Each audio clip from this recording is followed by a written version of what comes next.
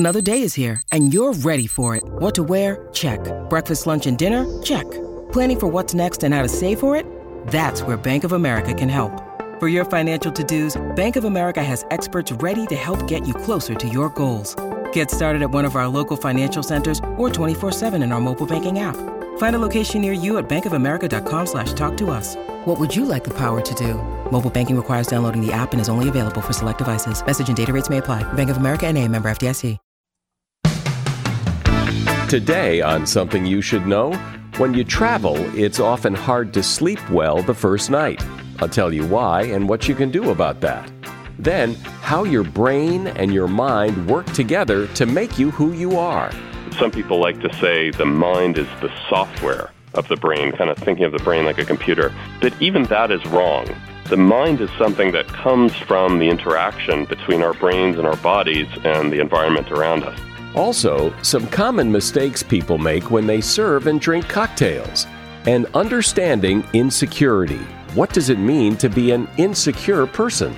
It has to do with having a lot of self-doubt. They're often called thin-skinned, very sensitive to criticism. And insecure people are burdened with sort of a chronic low-grade, what I call free-floating anxiety. All this today on Something You Should Know. If you have to hire someone, what's the best way? Referrals? Well, maybe that could work. But just because somebody knows somebody who knows you doesn't necessarily mean they're qualified.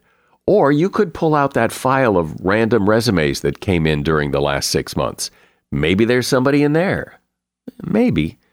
Now, if you're hiring, you need Indeed. Indeed is your matching and hiring platform with over 350 million global monthly visitors, according to Indeed data, and a matching engine that helps you find quality candidates fast. As a business owner, I've found that hiring the right people, well, there's just nothing more important. Don't leave it to chance or a referral or a random resume. Use Indeed. In the minute I've been talking to you, 23 hires were made on Indeed, according to Indeed data worldwide. Indeed's matching engine is constantly learning from your preferences. So the more you use Indeed, the better it gets. And listeners of this show will get a $75 sponsored job credit to get your jobs more visibility at Indeed.com/something.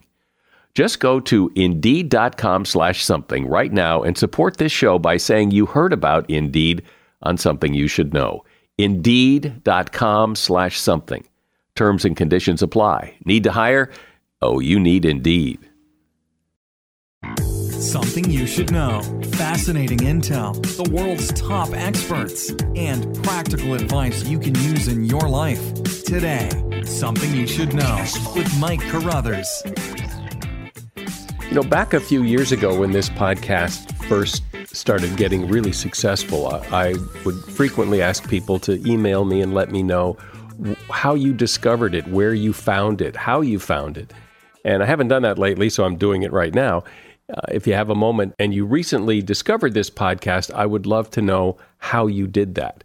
And you can email me at mike@somethingyoushouldknow.net, or you can go to the somethingyoushouldknow.net website, and there's a contact form, and those messages come straight to me. First up today, have you ever found that when you travel, you don't sleep especially well the first night? Well, it turns out there's an interesting and scientific reason for that. It's called the first night effect.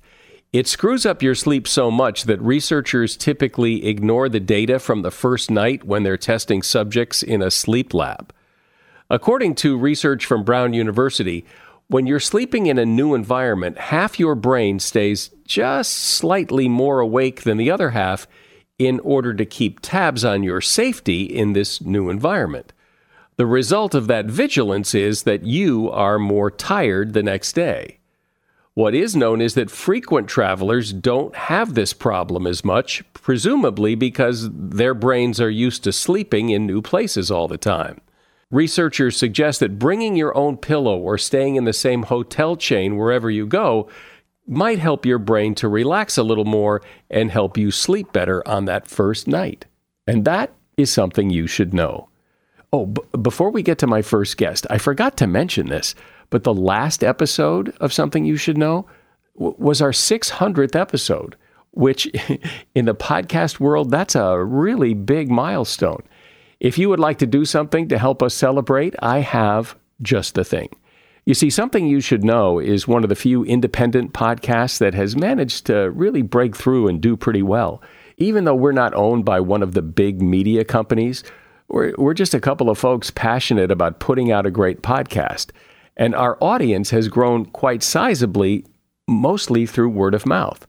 But the competition in podcasting is pretty stiff, and it's getting stronger. So, to help us celebrate the 600th episode of Something You Should Know, I've got just the thing. If you would just tell one person you know about this podcast and ask them to listen, or send them a text or an email with the link, that one little thing would be spectacular. And it would really help us beef up the audience in face of all the competition. You can also post it on social media. In fact, if you email me, I can send you a graphic to post that looks really cool. My email address is mike@somethingyoushouldknow.net. Look, I know you're busy. You've got plenty to do, but this would be such a big help. Thanks. Sitting up there in your head is your brain, and it is from that brain and how it works with your body that makes you who you are, and think the way you think, and behave the way you behave. Much of how all this works is a mystery, but not all of it. And in fact, what we do know about how your brain works is really interesting. Here to reveal some of that is Alan Jasanoff. Alan is a professor at the McGovern Institute for Brain Research at MIT, and he is author of the book, The Biological Mind, How Brain, Body, and Environment Collaborate to Make Us Who We Are. Hi, James. Welcome. Hi, Mike. Thanks so much for having me on. So I imagine that a lot of what people assume about the brain and how it works and how it interacts with the body and all that is probably not accurate. So how does this all work as best we know? So a lot of people think of the brain as the command center of our bodies, as the thing that sort of gives us our individuality and the thing where our memories are stored, the place in us that controls what we do. And I actually argue against that view of the brain, which I think is actually increasingly dominant. The brain is a really important part of our body that integrates, that takes in stimuli from around us, the things we experience in the world, and also what's going on in our body, and it kind of governs or guides our behavior based on that input. But it's almost like a very complex form of thermostat, something that, reacts to what's going on around us. And so then what is the mind? How is that different from the brain? Is the mind part of the brain? Is the mind, are they the same thing? No. So back in classical times, several hundred years ago, people were coming to the realization that the body and the mind had to work together in some way, but they really didn't know how that happened. And so a famous philosopher called René Descartes gave us this idea that, the mind interacts with the body through the brain. It kind of pulls strings, as it were, on the body, acting through the brain, but that it's distinct from the brain. Now, more recently, we've come to the realization that, there's no mind outside the brain that's pulling strings. There's only physical matter. There's only the stuff that comes into us and the stuff that comes out to us. And many people have responded to that realization by suggesting that, our minds are the same as our brains, or some people like to say the mind is the software of the brain, kind of thinking of the brain like a computer. But even that is wrong.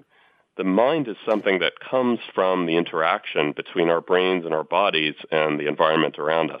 So that is a different thing, because I think we often think of the brain as operating kind of by itself up in our head, and it's controlling everything, and like this mad scientist, and that there isn't a lot of back and forth and interaction with the rest of the body. It's a one-way street, and you're saying that's not so. That's right. Our bodies and our environments actually influence the way that we behave in really subtle ways that we're not always aware of, also in very important ways that we're sometimes not aware of. One example is, I think many people probably know about the influence of of light and colors in our environment on our moods. It's part of what keeps interior decorators going, but it's also something that can influence how we behave. So, you and I, many people tend to be more likely to be depressed when it's dark, more likely to be aggressive, strangely enough, when it's warmer outside. People respond differently to colors in the environment. And there are also all kinds of things that happen to us on a much faster scale. Those are examples where our moods are affected by the environment around us. But, we often get our attention gets stolen by stimuli that are coming from around us, the bark of a dog or the smell of pizza. When we look at something, our eyes kind of dart around in an unconscious and actually almost deterministic way because of the shapes and the things that we see. So the environment is actually making us do things. It's not just our brains deciding what to do based on what's out there.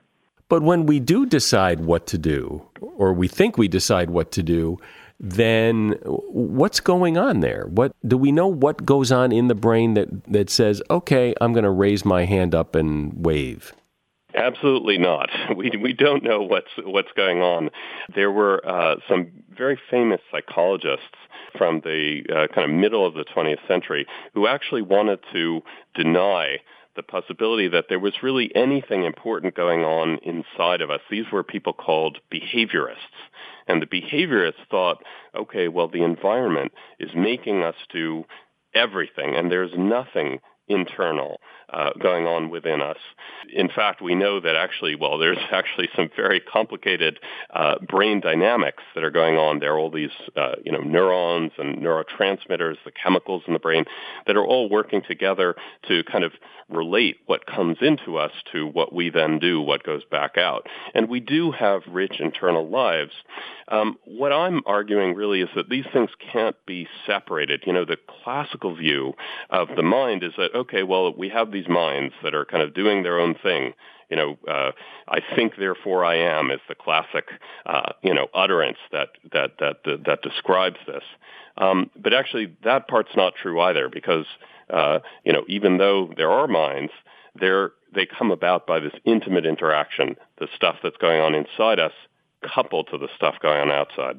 My conversation today is with Alan Jasenoff. Alan is a professor at the McGovern Institute for Brain Research at MIT and author of the book, The Biological Mind: How Brain, Body, and Environment Collaborate to Make Us Who We Are. As a listener to Something You Should Know, I can only assume that you are someone who likes to learn about new and interesting things and bring more knowledge to work for you in your everyday life. I mean, that's kind of what Something You Should Know is all about. And so I want to invite you to listen to another podcast called TED Talks Daily. Now, you know about TED Talks, right? Many of the guests on Something You Should Know have done TED Talks. Well, you see, TED Talks Daily is a podcast that brings you a new TED Talk every weekday in less than 15 minutes. Join host Elise Hu. She goes beyond the headlines, so you can hear about the big ideas shaping our future. Learn about things like sustainable fashion, embracing your entrepreneurial spirit, the future of robotics, and so much more. Like I said, if you like this podcast, Something You Should Know, I'm pretty sure you're going to like TED Talks Daily. And you get TED Talks Daily wherever you get your podcasts. So, Alan, if you were to take people's brains out of their head and put them on a shelf, they'd all look more or less the same. So what is it in there that makes individuals who they are when, from a distance anyway, they all look like we all should be the same? Well, you've hit on part of why I'm actually arguing that that we can't be reduced to our brains, because in fact, a lot of what our brains do is actually pretty similar from person to person. One of the things that's different is the way that our brains store memories. So, as we go through life, well, our brains change through something called plasticity, and we learn new things. But actually, taking our brains out of our bodies would not result in supposing I took your brain out of your head and put it in a vat. It's not like that would be you in the vat. It would be your brain. if I took your brain and I put it in the body of a different person who was having a different life, who had different experiences, was living in a different environment, and had a different body, that person would be not you anymore. It would be part you and part something else. And even if some aspects of your memory, your personality were still part of that entity, well, it would be living a different life that depends on its environment. An example that I like to give is the case of the great wars of the 20th century. So in World War I, for instance, 60 million young men were uprooted from their ordinary lives and sent out into battle. And many of them, most of them, became aggressive fighters, killers. They had the same brains, they had the same history, actually, the same bodies, but they were trained to do different things. They would have been unrecognizable to the people who loved them and who lived with them if witnessed on the battlefield. But when they came home, I would imagine that many of them went back the other way. They may not have been exactly who they were before the war, but they probably went back to some extent to who they were. That's right. And that's in large part because they were returned to their original environments. Absolutely. So even in that population of soldiers that you just discussed, they're all individuals, though. They all have very different things going on in their head, and yet, again, it's a similar experience, a similar brain, so there's got to be something else. Yeah, absolutely. I mean, so there's a tremendous amount of individuality that comes from our brains, and as I say, memories are probably the most, important aspect of what makes us individuals. That's largely encoded in our brains, largely kind of given to us or held within our brains. But where that breaks down is where our brains and our bodies start needing to be coupled. So when you think about, let's say your childhood, what you remember best from your childhood, well, they're often the emotional experiences, the things that, gave you great pleasure or potentially great pain. And those reactions that you had and the way that you experience those memories even now depend on your ability to relate the emotions to the kind of episodes that took place. For instance, I remember when I was a kid in my gym class, I was trying to jump over a beam, and I tripped and I fell, and the entire class was laughing at me, and I was just horribly embarrassed. And it was a very emotional experience for me, and I probably wouldn't remember it if it weren't for the engagement of my body in that. And key to that is the fact that, well, all of our emotional experiences involve what our bodies do. That's a very old observation, actually. Many people attribute it to Darwin from the 19th century, who observed that, when humans or animals feel things, well, their whole bodies kind of throw themselves into a posture for dealing with whatever the situation is. For instance, if we're angry, our bodies they get flushed with blood, we tense up, we're ready to fight. When we're sad, we often kind of curl up, we're ready to retreat. And part of our conscious experience of emotions is being aware of those bodily changes, or at least feeling them, even if we're not, aware of the blood itself coursing through our veins. Do we know enough about the brain to know whether or not the phrase, you can do whatever you want, you can be all you can be, you can become whatever you want to become, is a true statement? That is a great question, and actually I think it really cuts to the heart of why it's important to have a realistic view of your brains, because, there is all that individuality in your brain, but it is not uncoupled from your surroundings ever, not during your upbringing and not during your adulthood. And so phrases like, be all you can be, be yourself, all those things, they sound good, but, well, we actually do know enough about the brain to know that they're not possible. You can't be all you can be because who you are and what you can do depends critically on where you are, what you're given, If you're someone who is growing up in a really poor country or a really poor part of our country, you won't have the same opportunities. And no matter what brain you have, no matter what body you have, you won't be able to get around that. Or at least your struggle will be different. So people like to think that the brain is what makes us who we are, but actually that can't be true. Now, I think it's not a surprise to many people to know that, okay, well, the possibilities they have come in part from their environment. But even the way that they're perceived, for instance, mental illnesses, the perception of mental illnesses, even those things come from, your context, often from your body as well. A lot of people these days like to say that, well, mental illness comes from the brain, that it's that mental illness is brain disease. But, that's simply not true. And there are a few ways that we can look at it. So one is historically. Actually, as it turned out, even as recently as the early 20th century, a huge number of people in mental asylums were actually there not because of anything wrong with their brains, or at least not directly wrong with their brains, but because they had a bacterial disease, something that today could be cured with antibiotics. It was syphilis that sent people to the asylums because it does ultimately act on the brain and cause mental disorders. Even more recently, we can think about mental disorders like schizophrenia or autism.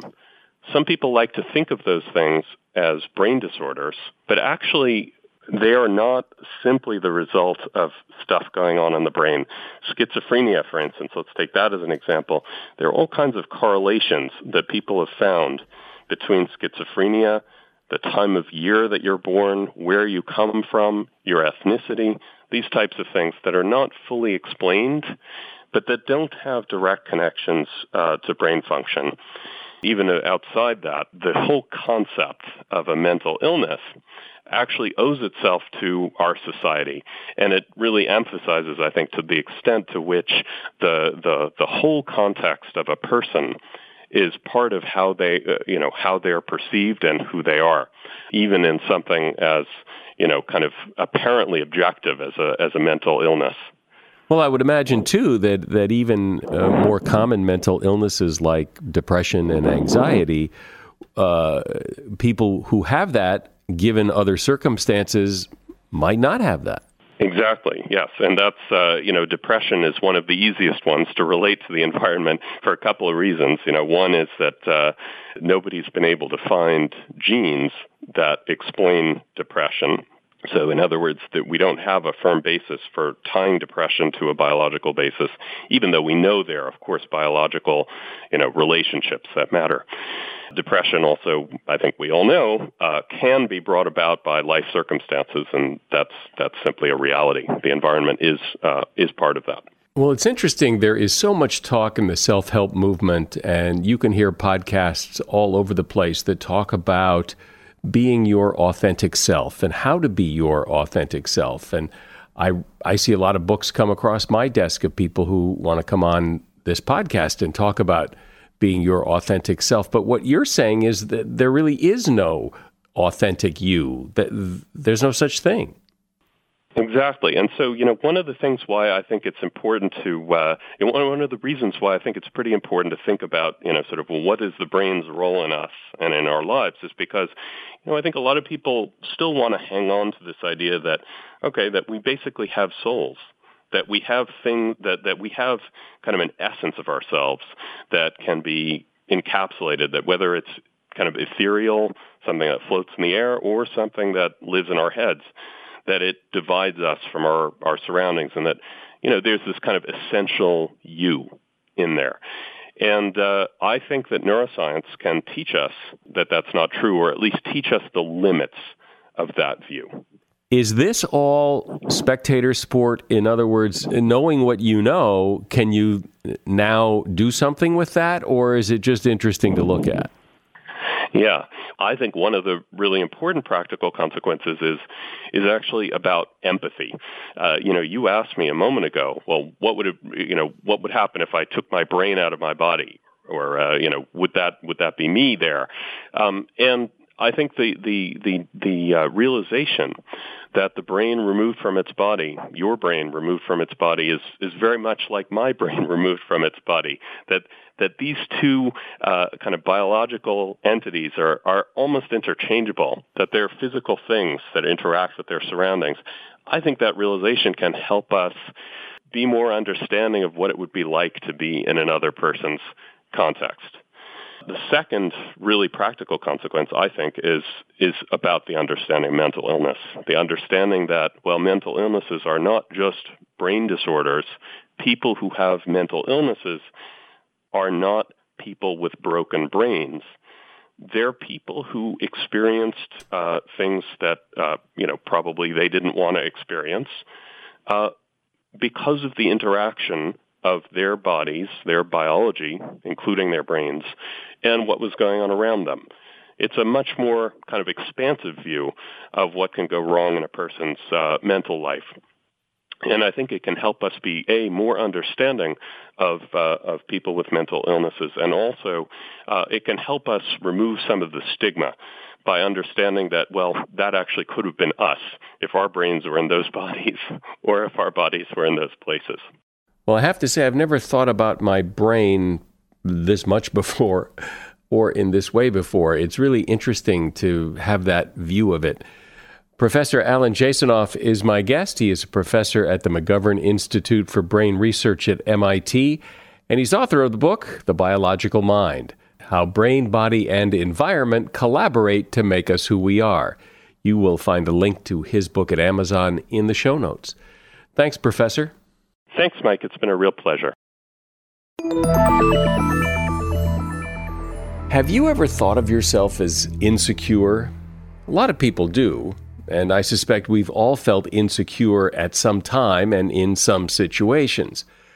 I imagine most insecure people don't like being insecure because it means you're constantly doubting yourself.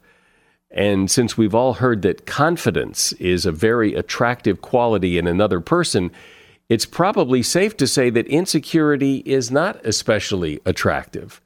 So what is insecurity? Are you born that way? Is it a character flaw? And can someone who is insecure do something about it so they can become more secure? That's what we're about to discuss with Joseph Nowinski.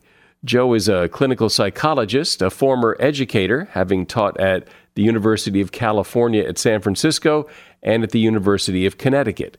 He's author of a book called The Tender Heart: Conquering Your Insecurity. Hi, Joe. So what does it mean from where you sit? What does it mean to be insecure? Well, insecurity is kind of a personality trait. It has to do with having a lot of self-doubt. So it could be appearance, how I look. It could be intelligence, how smart I am, or skill, how good I am at something. They're often called thin-skinned, very sensitive to criticism. They absorb criticism like a sponge instead of having it bounce off of them. They're often second-guessing themselves about decisions they make. Was that the right thing to do or not? So they're often obsessed about that. And insecure people are burdened with sort of a chronic low-grade, what I call free-floating anxiety. They feel anxious a lot. They can't necessarily name what they're anxious about, but they're anxious. And I imagine it's somewhat of a sliding scale, and not every insecure person is the same insecure, has the same insecurity. Exactly. That's exactly right. And there can be the opposite, of insecurity, which is kind of what I call a tough-hearted disposition. But you're absolutely right that, people, it's not just a kind of either or, diagnosis. Either you have it 100% or you don't. It can vary a great deal in intensity. And, it's also possible to work on becoming, less insecure. You said that insecure people aren't born that way, but it does seem that how secure or insecure someone is part of their nature. Well, here's what's part of the nature, the kind of disposition that we're born with. One is where insecure people start off with what I call a tender-hearted disposition. Tender-hearted people tend to be very empathic. They're very in touch with other people's feelings. They tend to form strong attachments to people, places, and even things. Tender-hearted persons often also they get attached. They don't like change as much. And finally, they really don't like confrontation. They prefer cooperation or collaboration. And that's the kind of personality that can set somebody up if they have a certain kind of experience growing up to become what we call insecure. What do you do about it? I mean, are you destined, if you're insecure, are you destined to be insecure and you just live with it?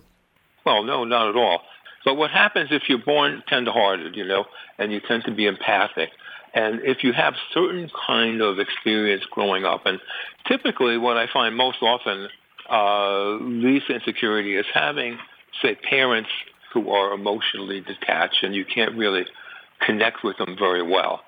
And that leads the tender-hearted person to kind of become, more insecure, less confident about themselves, more self-doubting.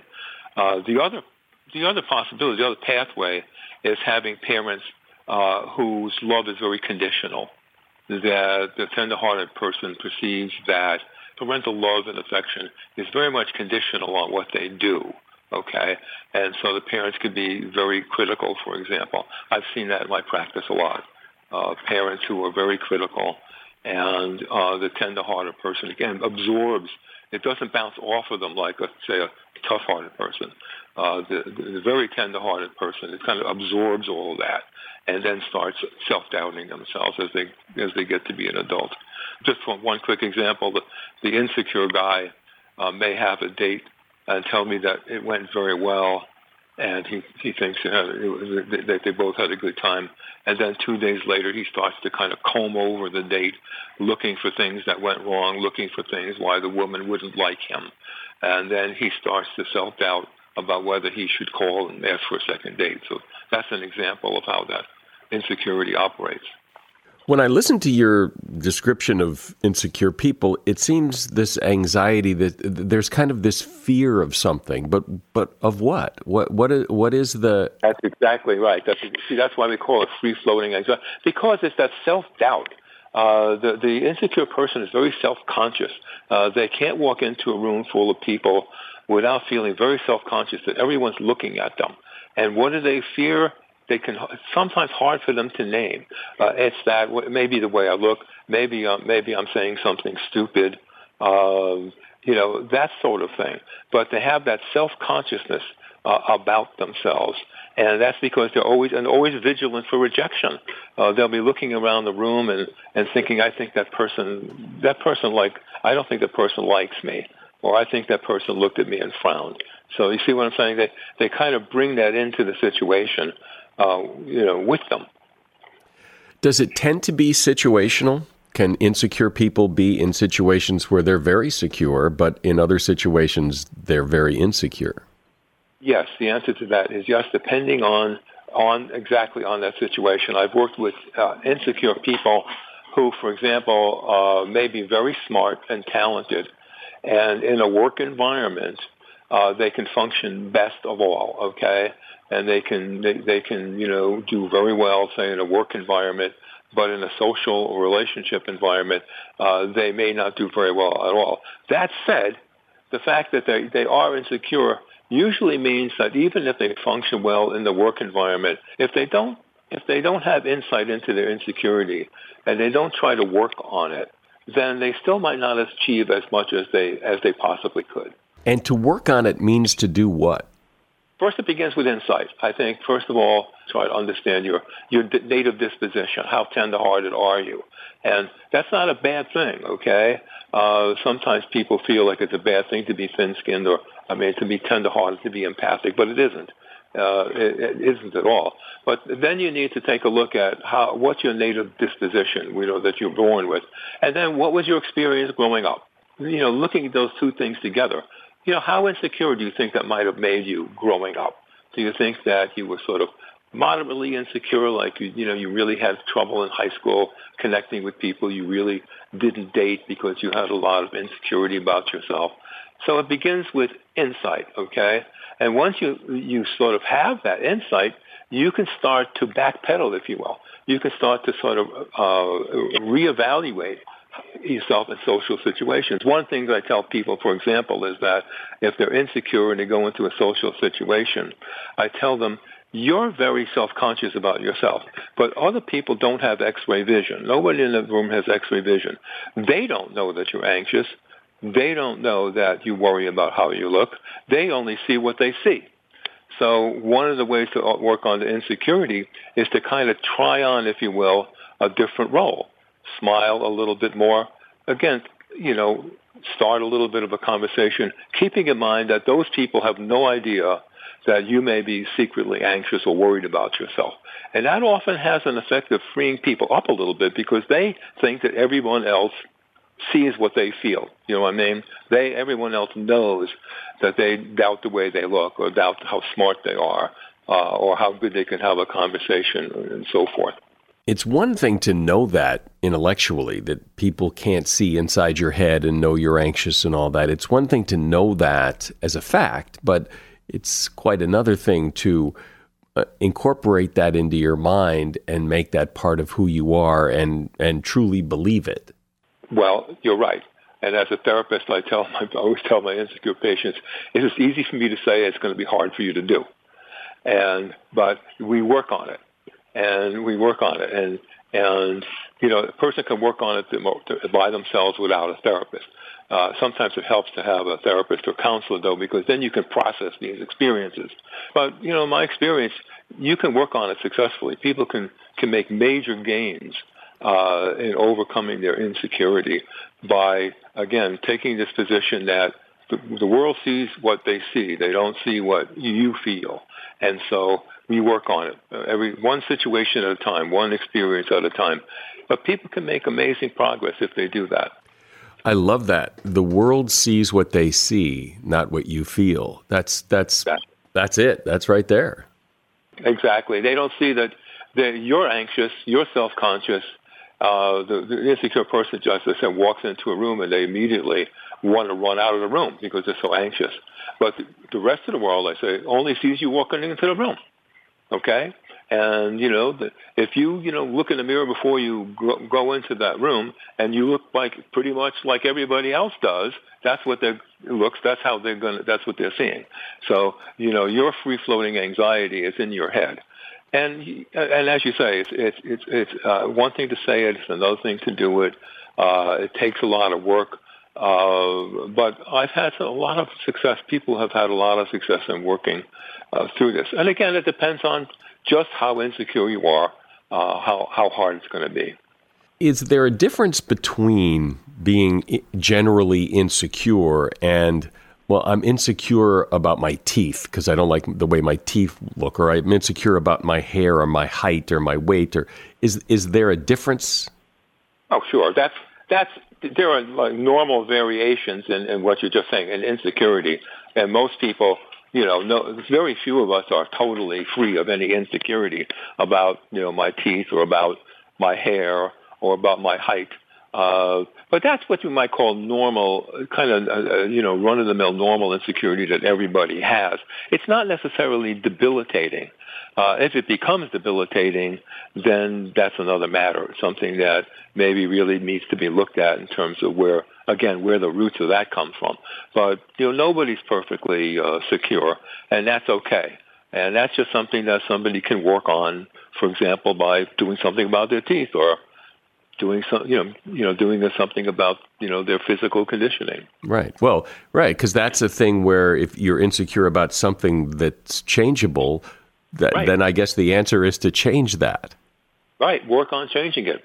Exactly. But that's sort of in the realm of normal insecurity. Have you ever seen, though, someone who was really insecure go through this process of working on it and come out the other end as super duper secure? Or are you always going to have some of that? Is it always going to be tugging at you a little bit?